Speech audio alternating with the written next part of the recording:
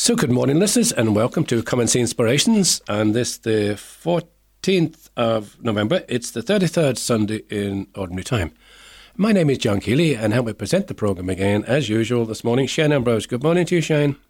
Good morning, John. How are we keeping? Good, thanks. I had to think twice there, Shane, when I mentioned the 33rd Sunday in Ordinary Time. That must mean we're coming very close to the end of the church's year, but more about that later on.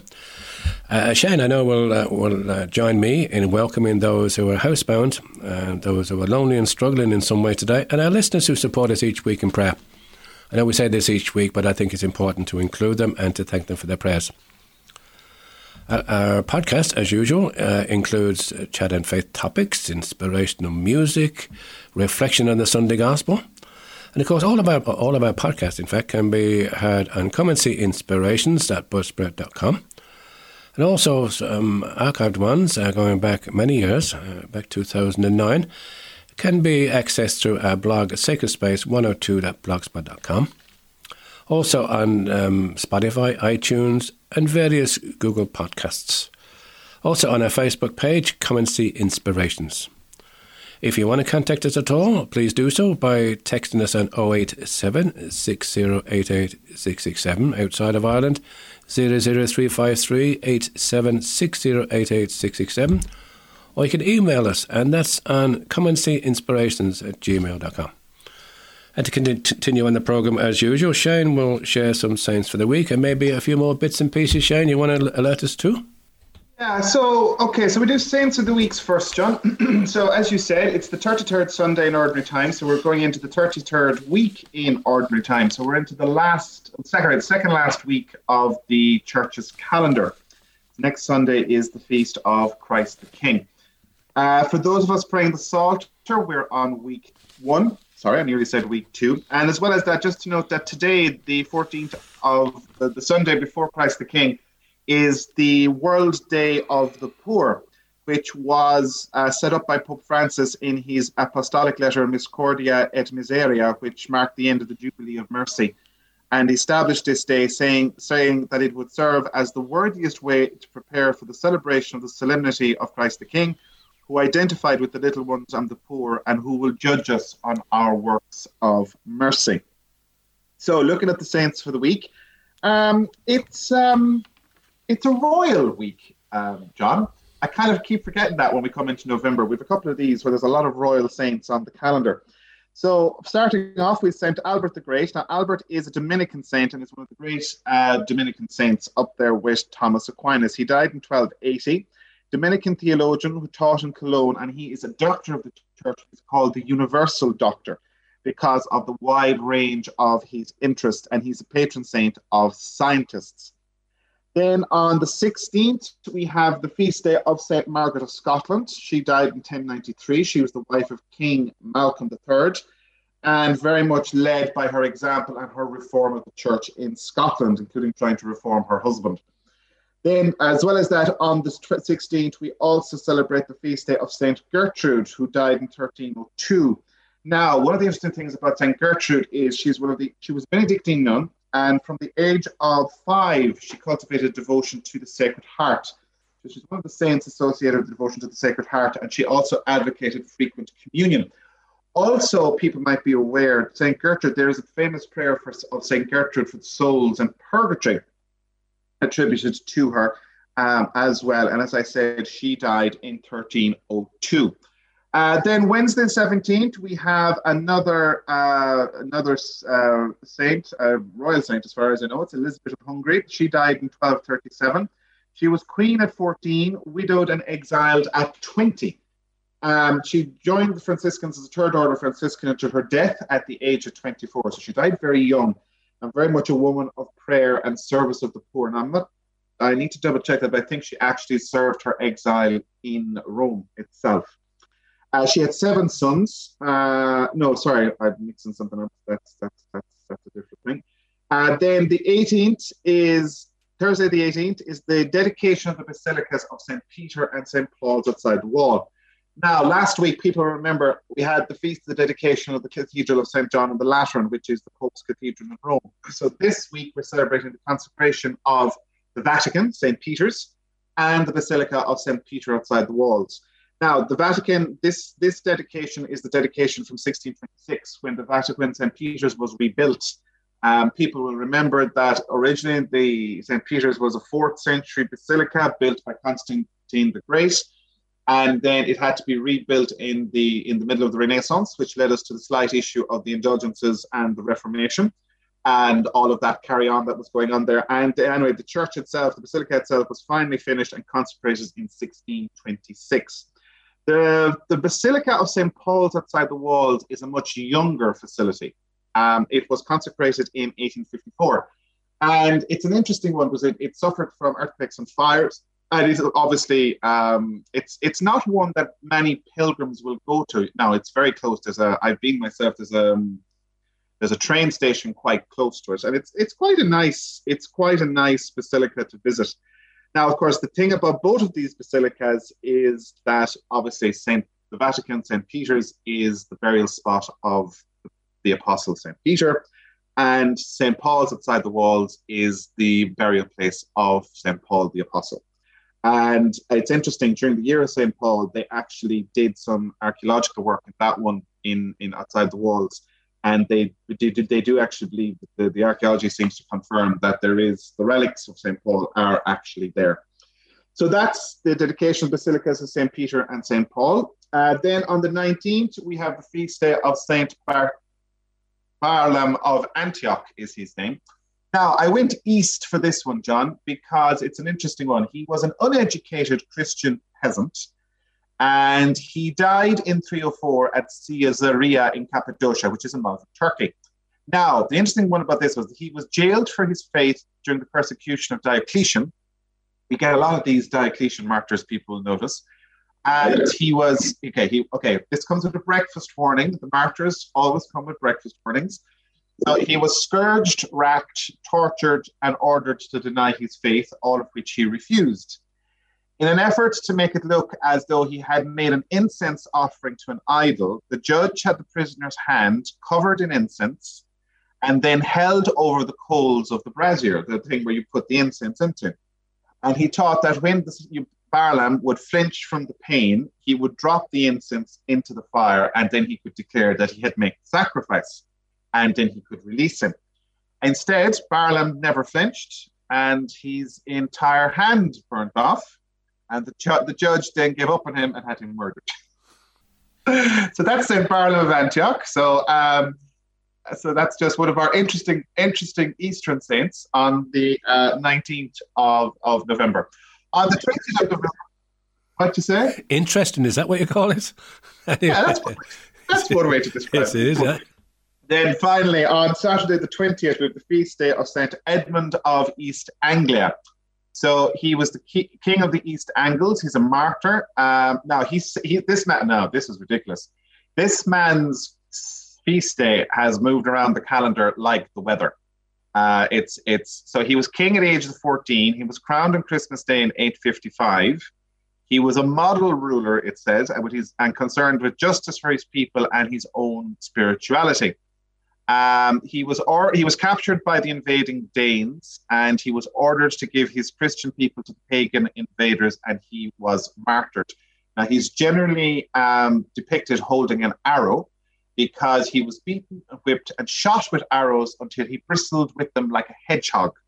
And then he was beheaded just to make sure everything was final and proper. And he died in 870 AD. Now, the interesting thing about it, like I was looking down here, he died in 870 AD, and usually on the thing that I look up, John, that's the line you get, the year the saint dies. After that, there's 1, 2, 3, 4, 5, 6, 7, 8, 9 entries telling us how many times the man's relics were moved around, because the church he was in, that he was buried in, had a tendency to be burnt down. And they'd rebuild it and move him back in, and then it would burn again, and they'd rebuild it and move him back in. So anyway, his relics disappeared in 1217 during a French encounter. So they're not quite sure where the poor man ended up. But anyway, that's Edmund of East Anglia, whose feast day we celebrate on the 20th of November. So that's what we had in terms of liturgical odds and ends for this week. Now, in terms of notices, excuse me. So just the two main ones, well, three main ones just for people this week. So first of all, just to remind people, this afternoon, the 14th of November at 3 p.m., the Mass by the bishops from Knock Shrine is being broadcast at 3 p.m. So that's being carried live on the News RT News channel, which I think is 21. And as well, it's been streamed live on the Knock Shrine website. And it's the bishop's commemoration of all of those who have died during the COVID pandemic. It's a national memorial service. Then just to say to people as well that, just remind you, Advent at the Abbey. So that's our friends in Glenstall. So the Sundays of Advent, starting the 28th of November at 3 p.m., 3:30 p.m., they have the talks for the 4 Sundays of Advent. Now, you can go to the Abbey itself, or you can watch online via the Glenstall webcam.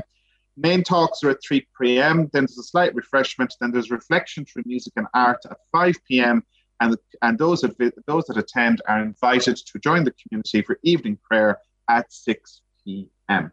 So that's the Advent at the Abbey talks.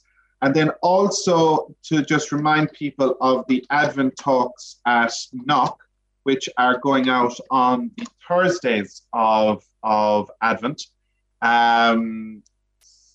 So they are, they're going on the Thursday, and they're dealing with the Synod on synodality. So our friend, Father Eamon Conway, is taking some of those talks. So they would be of interest to people. They would be interesting ones, I would say, for people to tune in with. It's also, I suppose, just to remind people as well, they had that lovely Triduum to Saint Joseph at Knock, which finished, it was there until the 6th, which also saw the blessing of a new statue of Saint Joseph, which is now going to sit in the parish church, I think. I think it's going to sit in the parish church. So that's it's a nice little new thing that Knock has done. Also, actually, just an interesting one, if people wanted to, I meant to say this last week, Knock also has their November list of the dead, so you can include people on the November list of the dead for Knock as well. Now, just the Advent talks, yes, they're the Thursday evenings, the 2nd, the 9th, and the 16th of December at 8:15 p.m. So that's the Advent talks at Knock. So the 2nd, the 9th, and the 16th of December at 8:15 p.m. John? Shane, thanks a lot for that. Very good. A few breakfast mornings, but apart from that, interesting is what I think is the description we gave. Thanks, Shane, for that. As you mentioned St. Joseph there, we thought we'd share something about St. Joseph or a prayer as part of our prayer space this particular week. And the two prayers that we're going to mention there are recommended to the faithful by Pope Francis in his apostolic letter declared in the year of St. Joseph, 8th of December 2020. And of course finishes, as Shane said to us a few weeks ago, 8th of December 2021. And the Pope just happened to mention that every day for over 40 years following Lourdes, I have recited a prayer to St. Joseph taken from the 19th century French prayer book of the Congregation of the Sisters of Jesus and Mary. It expresses devotion and trust, and even poses a certain challenge to St. Joseph. So this is the first prayer that he shares with us. Glorious Patriarch St. Joseph, whose power makes the impossible possible, come to my aid in these times of anguish and difficulty. Take under your protection the serious and troubling situations that I commend to you, that they may have a happy outcome. My beloved Father, all my trust is in you. Let it not be said that I invoked you in vain. And since you can do everything with Jesus and Mary, show me that your goodness is as great as your power. Amen. And Pope Francis concludes his apostolic letter with this prayer to St. Joseph. Hail, guardian of the Redeemer, spouse of the Blessed Virgin Mary, to you God entrusted his only Son. In you Mary placed her trust. With you Christ became man. Blessed St. Joseph, to us too show yourself as Father, and guide us in the path of life. Obtain for us grace, mercy, and courage, and defend us from every evil. Amen. After that, we'll listen to the Joseph song by Michael Card. Come back and join us again in part 2.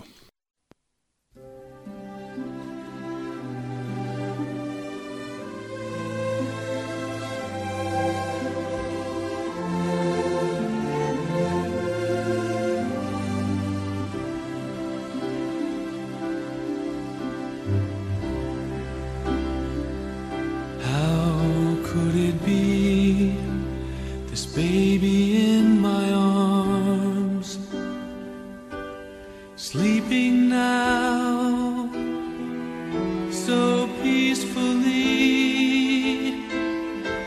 the Son of God, the angel said, how could it be?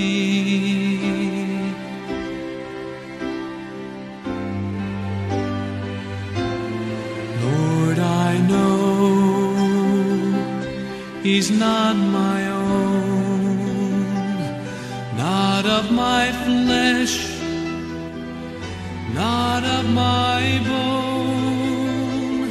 Still, Father, let this baby be the son of my love.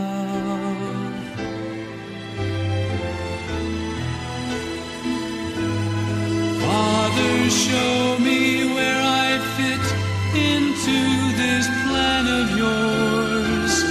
How can a man be father to the Son of God? Lord, for all my life I've been a simple carpenter. How can I raise a king? How can I raise a king? He looks so small, his face and hands so fair. And when he cries, the sun just seems to disappear. And when he laughs, it shines again. How could it be?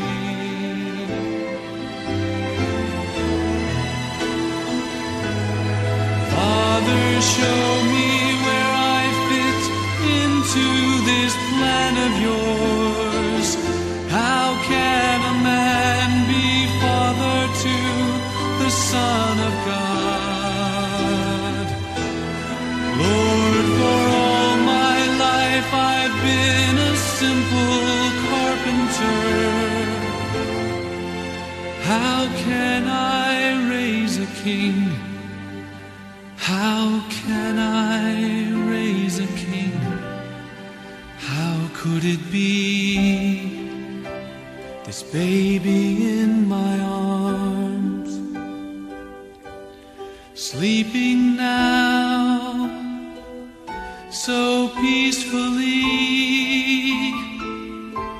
the Son of God, the angel said, how could it be?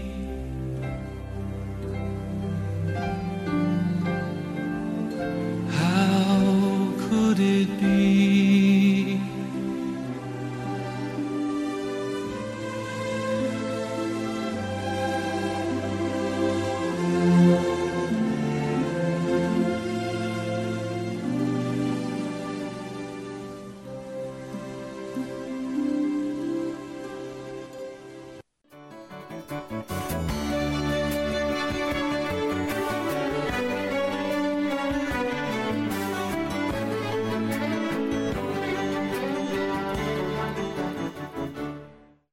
So welcome back again to the second part of Come and See Inspirations. My name is John Keeley.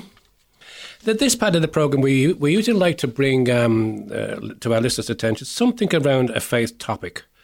Today, I'm delighted to have joined me on the podcast, Rose O'Connor, the Pastoral Implementation Manager for the Limerick Diocese, and Michael Kelly, who's also involved with the Pastoral Outreach and Formation, and also Con Buckley. I'll come back to Con now. You're very welcome, and thanks indeed for joining us, guys.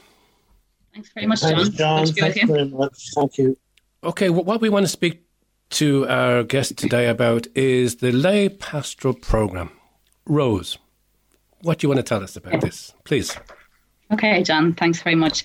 So we've been running a lay pastoral ministry program, a formation program for just over, well, almost close to 2 years now, actually, but we had a break during the COVID times. And essentially, this program was created out of our synod that we had in 2016 and out of the pastoral plan that was created. And it cuts across a number of different themes in terms of looking at new models of leadership and increasing lay involvement in parishes and in the church. It's also looking at faith formation in terms of additional supports to people in growing their faith. And it also goes into the whole area of liturgy and life in terms of lay people being involved in liturgies, and I suppose kind of looking at the creativity around that and kind of opening it up to other people. So how the program is structured then is that there's two major parts to it. There's a diocesan wraparound element, where the diocese accompanies the program the whole way through. And I'll explain a little bit more about that in a minute. And then there's also a 2-year certificate program, which is accredited and run by Mary Immaculate College by the Irish Institute for Pastoral Studies. Father Eamon Fitzgibbon is the director of that element of it. So I suppose the diocesan phase kicks in first. It's a 6-month phase of discernment for each of the individuals that come on the programme. And I suppose it's really helping people to discern what is their calling, what is their kind of vocation, how do they feel called to be involved. And I suppose like the target audience is people who want to be more involved in their parish and in their diocese. So there is that discernment phase, initial discernment phase, which happens at an individual level, but also at the diocesan level, because at the diocesan level, we would be looking at, geographical coverage and in terms of what are the needs that we need to address in the diocese and, what kind of mix of resources that we'd have. So there's that dual kind of discernment phase goes on. And I suppose, people would be exploring questions like, what am I good at? What am I interested in? What motivates me? And, what is the need that's out there? There's a few different elements where they would also look at, their family of origin and, explore kind of, I suppose, how that has shaped them and influenced them. And I suppose they learn a lot about, family systems and family dynamics and relationships and how they can affect us and, kind of triggers and things like that. And they'd also look at areas like ministry areas in terms of how they would be or how they might encounter people in ministry. And I suppose one of the other elements, and I might pass over to Michael really just to talk a little bit about this, would be, what is their own spirituality? And, Michael has a kind of a nice phrase that, if you took away our kind of actual faith practice, what are you left with? And that's kind of the scaffolding of our sort of faith really in terms of spirituality. Michael, you might just like to say something about that. The aspect of the course concerning spirituality encompasses the whole area of wider than any particular faith practice. And it's an interesting part of the course. It might appeal actually to people who, in the modern terminology, they're sometimes described as spiritual but not religious. So there are people who are actively seeking and searching for something transcendental, really, but they don't themselves apply to any particular faith tradition, or they may have grown up with one, but maybe have not rejected it, but aren't practicing that particular faith tradition, yet they are still spiritual human beings and they see themselves like that. So a good aspect and good element of this program, I think, is that there's good discussions amongst a wide range of views and a wide range of topics in the program. And the spirituality, if you look at it, as Rose just said, if you took away a particular faith practice or particular faith traditions, what are you left with? So you go to the course, really, the program explores core elements, I think, of the human life and humanity, which you will need as a lay minister going back out into the community. Back out in the community, you will be meeting in modern day Ireland every aspect of life. It's not homogenous. And you will need skills for meeting people who did grow up in a faith practice and are still practicing, maybe no longer practicing, maybe hostile to the faith they grew up in, maybe part of a new faith, a different culture completely to the Irish one, and have no faith and interest in it at all, but yet interest in humanity and its spiritual leanings. All that mix is involved now if you want to be working in the area of ministry in Ireland, within the community. And I think this program is training people, and we need to do this as a society, to pick up the roles that once were reserved for religious people, the priests and the nun. That day is moving on now, and we hope this program will give all these participants the skills, the knowledge, the theory, all the aspects that you need to be multifaceted. And the spirituality, as well as faith, particular practice, is crucial to that. Thanks for that, Michael. So we come on to the actual program itself that's currently working its way through. How many lay men and women have you got taking part at the moment in the course, in this program? There's currently 21 people. Now, we've obviously been going through a discernment, so we've had some people who have had to drop out for various reasons, because of family situations and things like that. But at the moment, we have 21 people. We have 8 men, and however many women are left after that, then it was a kind of a two-third proportion. So currently the people we're working with, they've gone through their discernment phase and they are almost finished semester 2 of the certificate. So there's 4 semesters within that.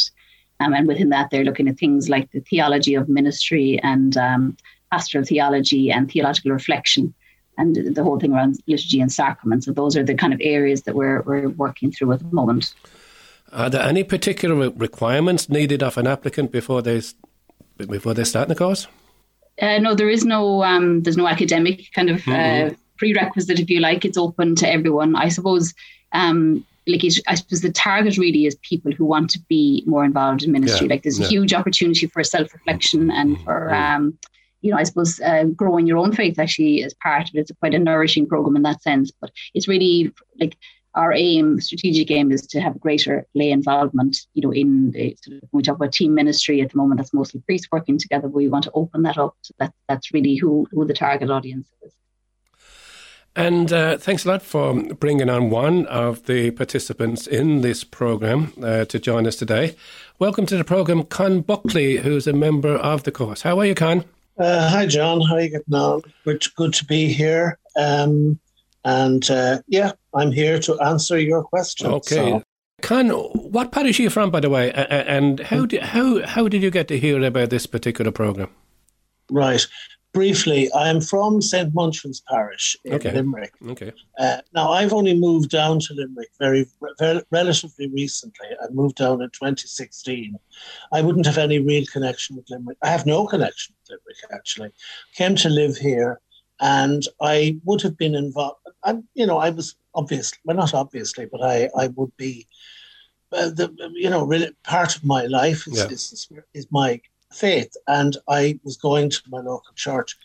Now, this could be accidental or it could be whatever, but I remember I was getting kind of fed up, and I remember saying to a neighbour, I think I'm not going to go down to the church anymore. I might go somewhere else. And she said to me, well, you should really get involved in something before you do that. And I said, yeah, like what? And she said, well, why don't you get involved in the choir? So I did. And I remember, I want to say this because this is important for me. I was down, I joined the choir. There was some kind of a social thing one evening. And I remember saying to one of the women, we're sitting down, it was somebody's birthday. And I said, I don't really know that many. I know no one, and I don't really belong anywhere, especially here, And she said, oh, no. You're one of us now. You belong. And I remember being terribly moved by that. I mean, it was a marvellous, natural thing to say. And I suppose that really got me in then. I mean, I realised that it was a community. It wasn't an individual, just me going down to the church and how I feel, that there was actually a community aspect to it, which you'd imagine would be obvious. But for somebody like me who hasn't really connected with any kind of community that much in my life, that was a significant moment. I suppose looking back at it now, I could say definitely a Holy Spirit instrumental flash there. So after that, I got to know a few people and went to the parish council. And I must be honest, I became aware that, the parish it's working on a pretty small core of people, a pretty, a small core of people, and people who could do with a bit of, I'm not saying that they were unenergetic, but, that I was depending on other people to do things. And I thought, I should start doing something. The pastoral course came up. I would be influenced by Pope Francis as well, who's made it pretty clear. I'm not saying I kind of obey Pope Francis's orders or anything, but I am actually I read what he says a lot. I have great admiration for him. And he has said, I've read, it's everybody's responsibility to evangelize. That's what we're all here for. It's not just priests or people who are specifically, designated for whatever role. And I have tried to take that seriously. I feel sometimes kind of uncomfortable with it because I think I'm not really a holy person.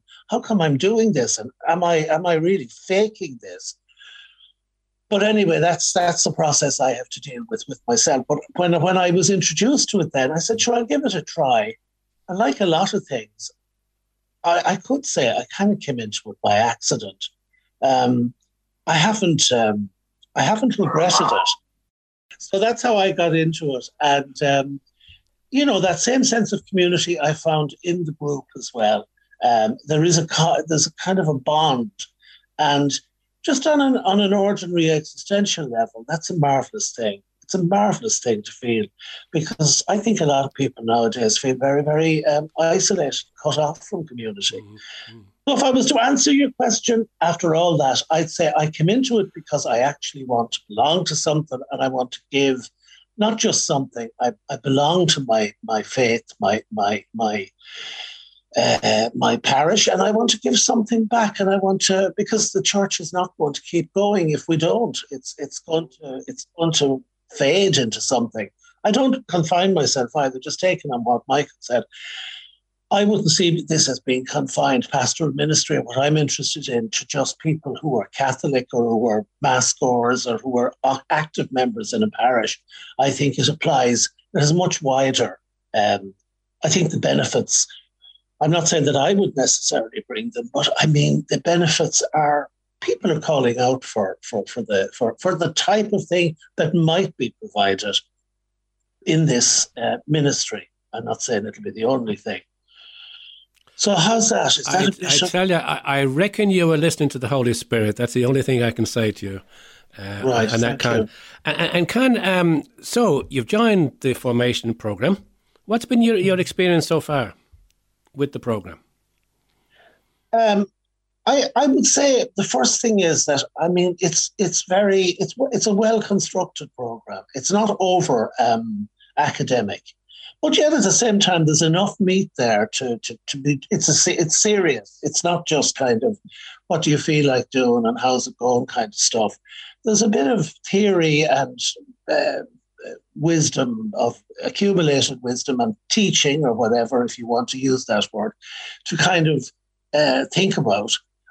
We did in the first term, we did a self-development course, which was really interesting. I mean, it was very interesting, which I would say would be of interest and of importance to anyone, regardless of pastoral training or anything. It was, as Rose mentioned it too, family of origin, self-awareness. So that has been fundamental. The course itself, as I say, is well balanced. We do one weekend. It's really a Friday night and a Saturday, once a month for 4 months. This particular one now is September, October, November, December, and then there's January, February, March, and April, and that's it. There aren't any exams. There's a few assignments. And really, a lot of it is up to yourself to read. We have the facility to form whatever kind of groups we want. And like, for example, now last week, a group of us, we were preparing sort of a small liturgy or prayer for this Friday and Saturday. And that has been interesting. As you know, the pastoral placement, that's a very important part of it. And it's really interesting. It's very interesting. It's absolutely great. Not just because of the one I'm doing that I like. I think that's the thing I would say. It's very much a practical thing as well. And as has been said, the spirituality is like, it's the sort of rock of the whole thing, But to anyone who'd be thinking of it, I just want to say I didn't have it.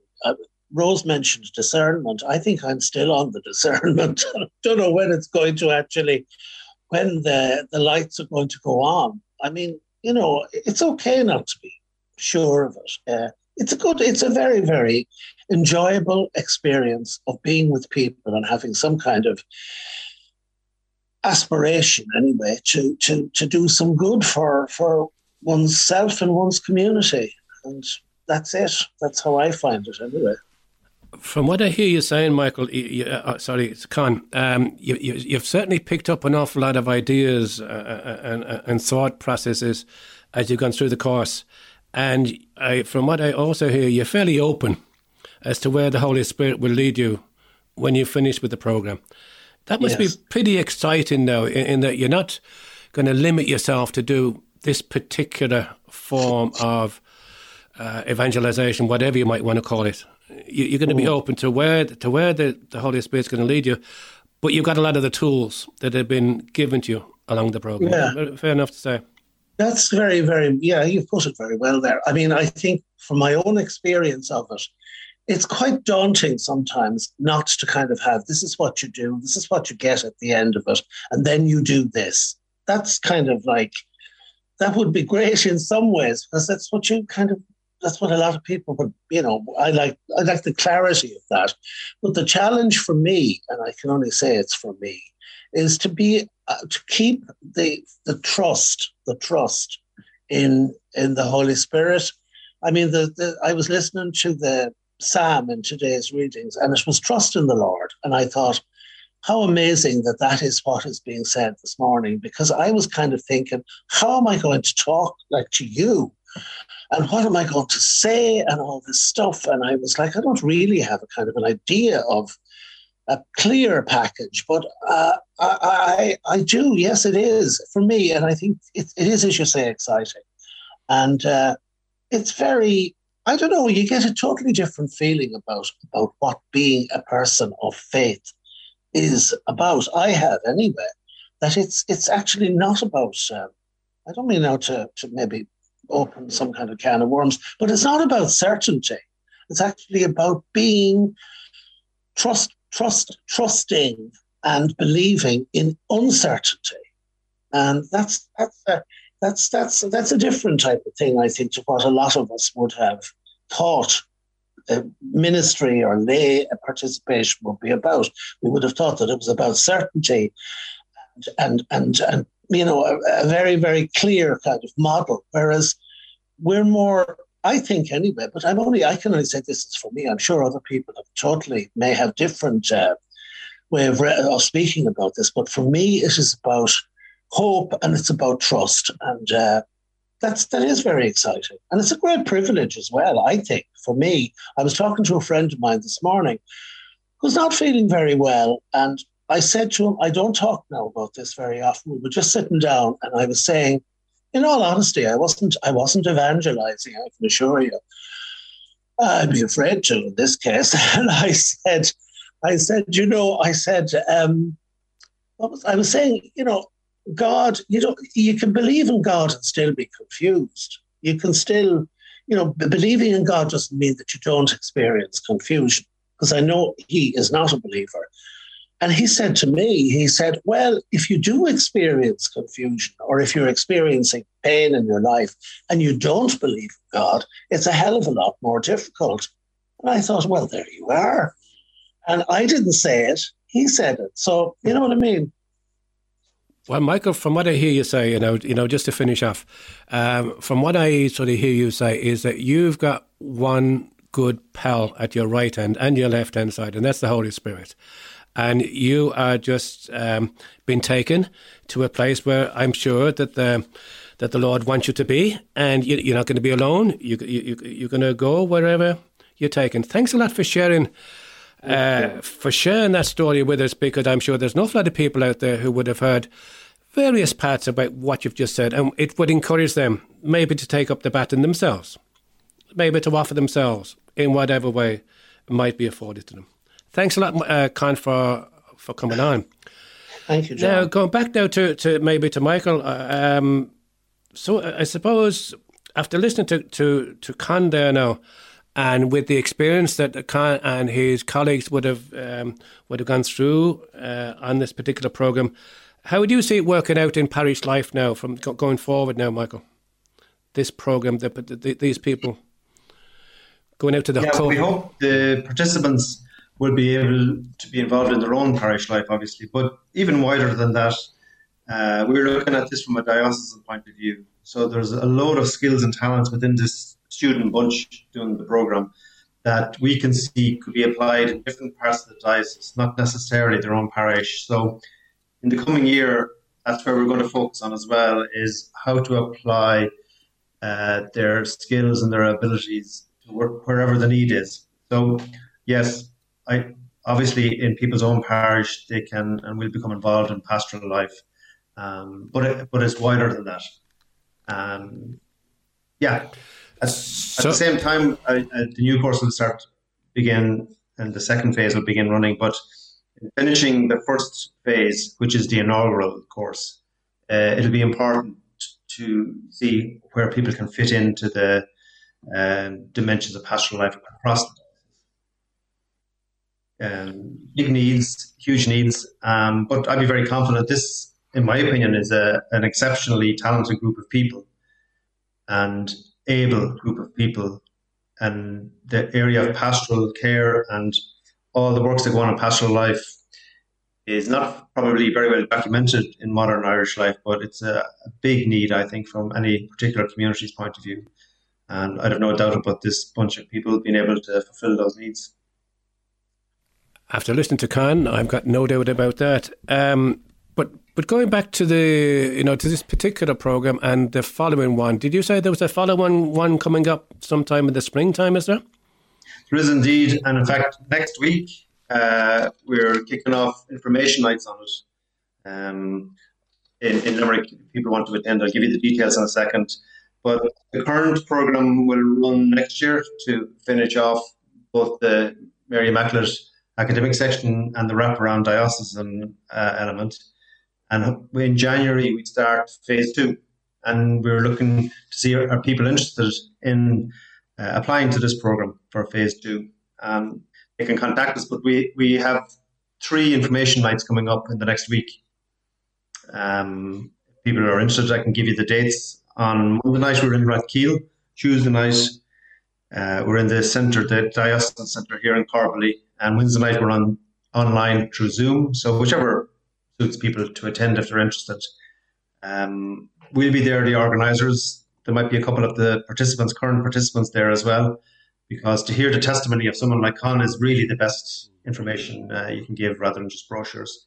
But there might be technical questions people want to know, or some people might be fearful of the academic demand, which is there, but it's not of, as Con said, it's not of a great level. We're much more interested actually in the overall, if you like, pastoral element of the programme rather than academic achievement. Somebody were interested in attending any of those nights, do they have to book their place through the pastoral centre, or how would they go about it? Yes, there is a registration process. If at the moment, if you go on our website, you'll see we have our pastoral outreach for autumn. There is a link through there, and we have a specific link. Then once you express an interest on that site there, we can send you another link then to pick whichever night you want to go to. Particularly for the online one, we need to have people registered because we need their email address to send them a Zoom link. But I suppose we would really encourage anybody who's out there that is thinking, that you might already be involved in your parish and you might welcome having more of a sort of grounding, a sort of theological grounding and a sort of a time to reflect on ministry and maybe where you can go with that in the future. So I would really encourage people. We've quite a mixed group of people, and there's great diversity in our group at the moment. And I think it's a very enriching experience. It's a commitment, of course, but I think for the most part it's been very rich for people. And certainly we're beginning to see it already, even in terms of their placements.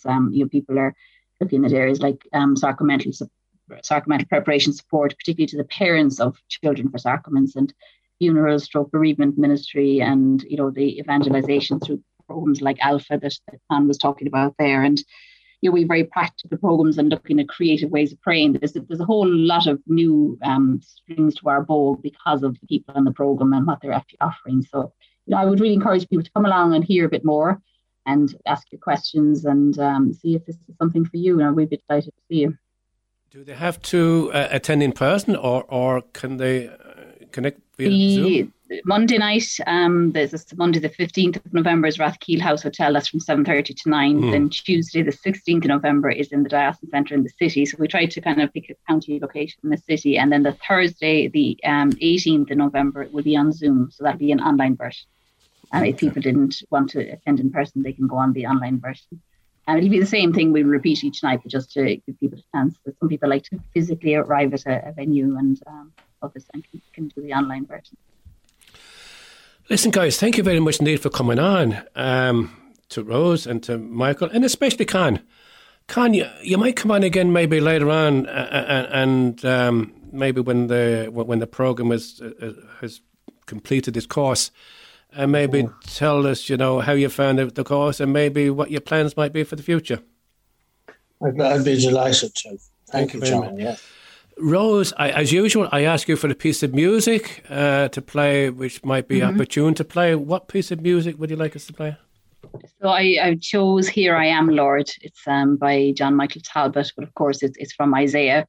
And I suppose I just thought it was particularly apt because here we're really talking about people saying, like, here I am, what do I need to do, or what is my calling, kind of thing. So that's my suggestion for you today, John. Again, thank you very much, Nick, for coming on, and thanks again for facilitating these resources that I'm sure people in the diocese will appreciate. Take care, and we'll speak to you again, guys.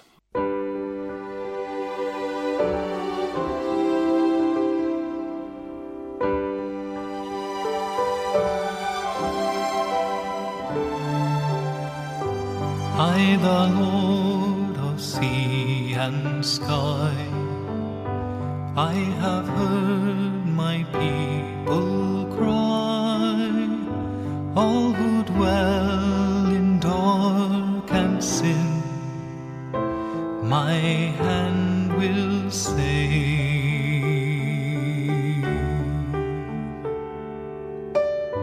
I who made the stars of night, I will make their darkness bright. Who will bear my light to them? Whom shall I send? Here I am, Lord. Is it I, Lord? I have heard you calling in the night. I will go, Lord, if you lead me. I will hold your people in my heart.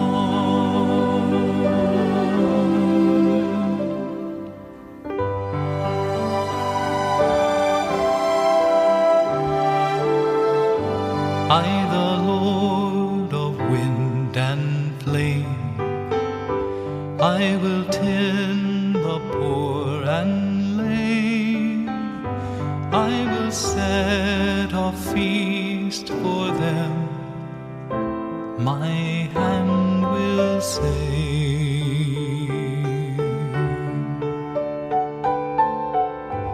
Finest bread I will provide, till their hearts be satisfied. I will give my life to them. Whom shall I send? Here I am, Lord.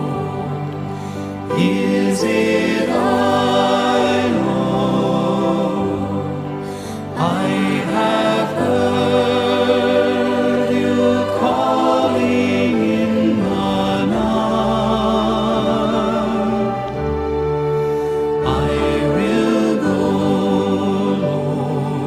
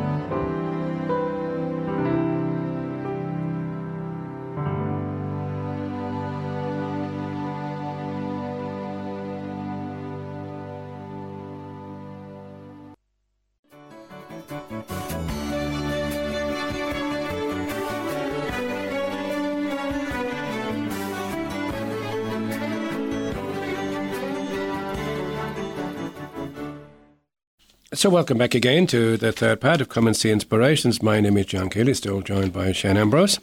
This part of the programme is we read and reflect on the Word of God, the Sunday Gospel. And before that, Shane shares this prayer for us before reading and reflecting on Scripture. Thanks, Shane. Lord, we thank you for putting us in the presence of your word, which you inspired in your prophets. May we approach this word reverently, attentively, and humbly. May we not despise this word, but receive all it has to say to us. We know that our hearts are closed, often incapable of comprehending the simplicity of your word. Send your Spirit to us so that receiving the word in truth and simplicity, our lives may be transformed by it. Let us not be resistant, Lord. May your word penetrate us like a two-edged sword. May our hearts be open to it. Let not our eyes be closed nor our minds wander, but may we give ourselves entirely to this listening. We ask this, Father, in union with Mary, who used to recite the Psalms, through Jesus Christ our Lord. Amen. Amen. So the Gospel for today is taken from the Gospel of Mark, chapter 13, verse 24 to 32. Jesus said to his disciples, "In those days, after the time of distress, the sun will be darkened, the moon will lose its brightness, the stars will come falling from heaven, and the powers in the heavens will be shaken. And then they will see the Son of Man coming in the clouds with great power and glory. And then too he will send the angels to gather his chosen from the four winds, from the ends of the world to the ends of the heaven. Take the fig tree as a parable. As soon as its twigs grow supple and its leaves come out, you know that summer is near. So with you, when you see these things happening, know that he is near at the very gates. I tell you solemnly, before this generation has passed away, all these things will have taken place. Heaven and earth will pass away, but my words will not pass away. But as for the day or the hour, no one knows it. Neither the angels of heaven nor the Son, no one but the Father." So that's the Gospel for today, for the 33rd Sunday in Ordinary Time. Shane, a few thoughts on that one? Yes, John, an interesting gospel for us this week. Now, I'll be honest, it's not an easy one to deal with. Myself and John were talking about before we recorded how exactly we were going to handle this one. And we said, sure, do you know what? We're not sure about the gospel. We'll look at the first reading. The first reading was bad. Because it's from the prophet Daniel. So I suppose we can't really avoid it. So what's been put up in front of us here this week? So as we approach the end of the liturgical year, the church looks in her readings and in her liturgies at kind of the last things, And I suppose it's not something that we like to hear. It's not something we like to listen about. It's not something that's very much preached about anymore when we talk about the last things. And from a Christian point of view, the four last things, of course, are death, judgment, heaven, and hell, as the old catechism would tell us. And I suppose that's the problem. We don't really like to think about it because it's death, judgment, heaven, and hell, and we don't like to judge ourselves and say, well, we're not being great, we haven't been this, we haven't been that, and all the rest of it. But the gospel this week is very much, it's drawing on the section of Mark's gospel in chapter 13 that deals with the issues around the end of the world. Now, the important thing to be taken from it is the scripture scholars generally say to us it's not to be read literally. It's leaning very much heavily on the traditional language and ideas from the Old Testament, the apocalyptic language it's called. And we're to look at it, I suppose, from the point of view of its inner meaning of what these things are speaking about. And it's the whole idea that the whole cosmos is waiting for the return of Jesus. These cosmic disturbances about the sun, the moon, and the stars, and their traditional ways of describing manifestations of God's judgment for Israel. And for Mark, it's I suppose it's the idea that Christ, the Son of Man, will gather all God's people wherever they are into his kingdom. And the focus is very much on the saving work of the Son of Man and the hope that's there for people who are in a situation of suffering and pain. And I suppose, which is an interesting, or an important point as well, because Mark was writing his gospel at a time when there was intense persecution of the early Christians. So it's also to bear that in mind.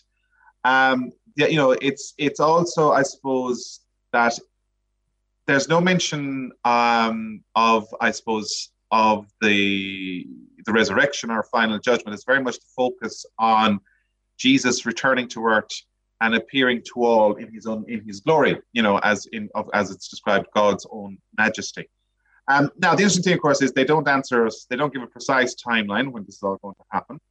And Jesus very much clearly says that only the Father is aware of it.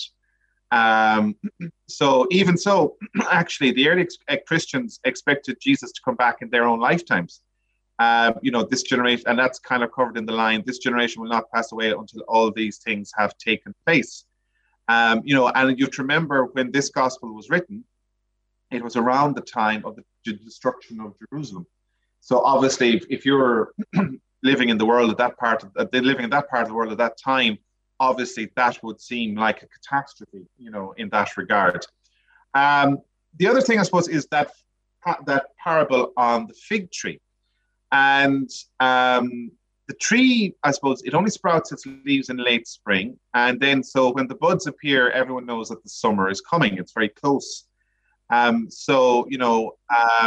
I suppose the idea is the obviousness of the time of the coming of the Son of Man will just be as recognizable as the fig tree, telling people that summer was going to come.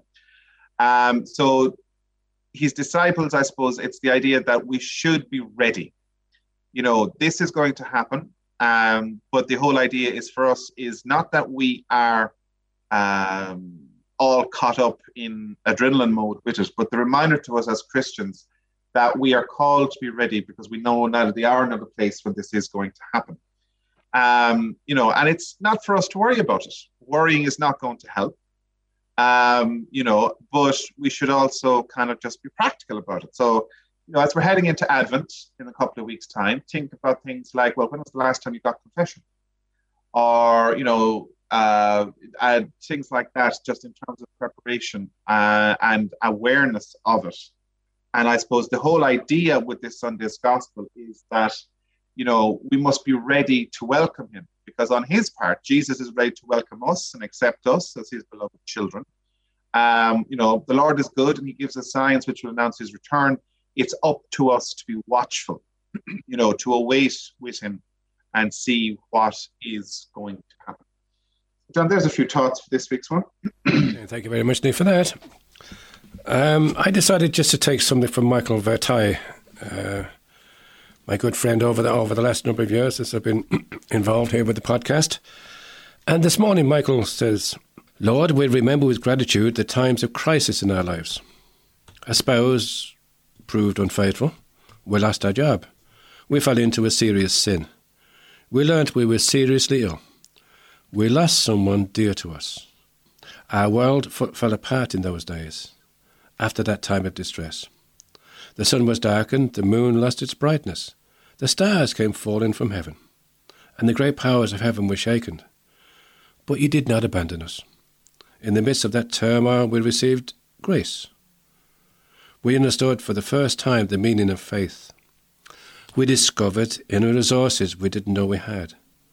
Friends rallied round us. We experienced your saving power coming in the clouds, with great power and glory, and sending your angels to gather us, your chosen ones, who had been scattered to the four winds, from the ends of the world to the ends of heaven. A few of the thoughts there from Michael Vertai this morning.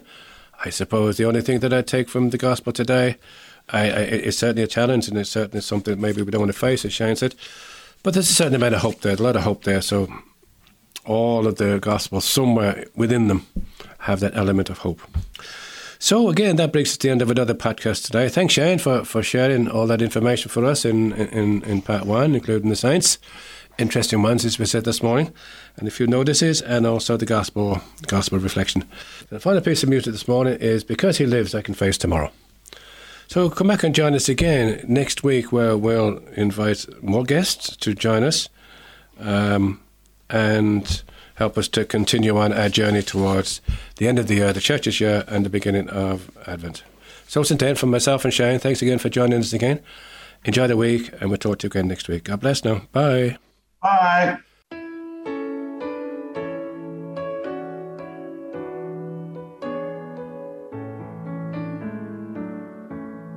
God sent his son. They called him Jesus. He came to love, heal and forgive. He lived and died to buy my pardon. An empty grave is there to prove my Savior lives. Because he lives, I can face tomorrow. Because he lives, all fear is gone.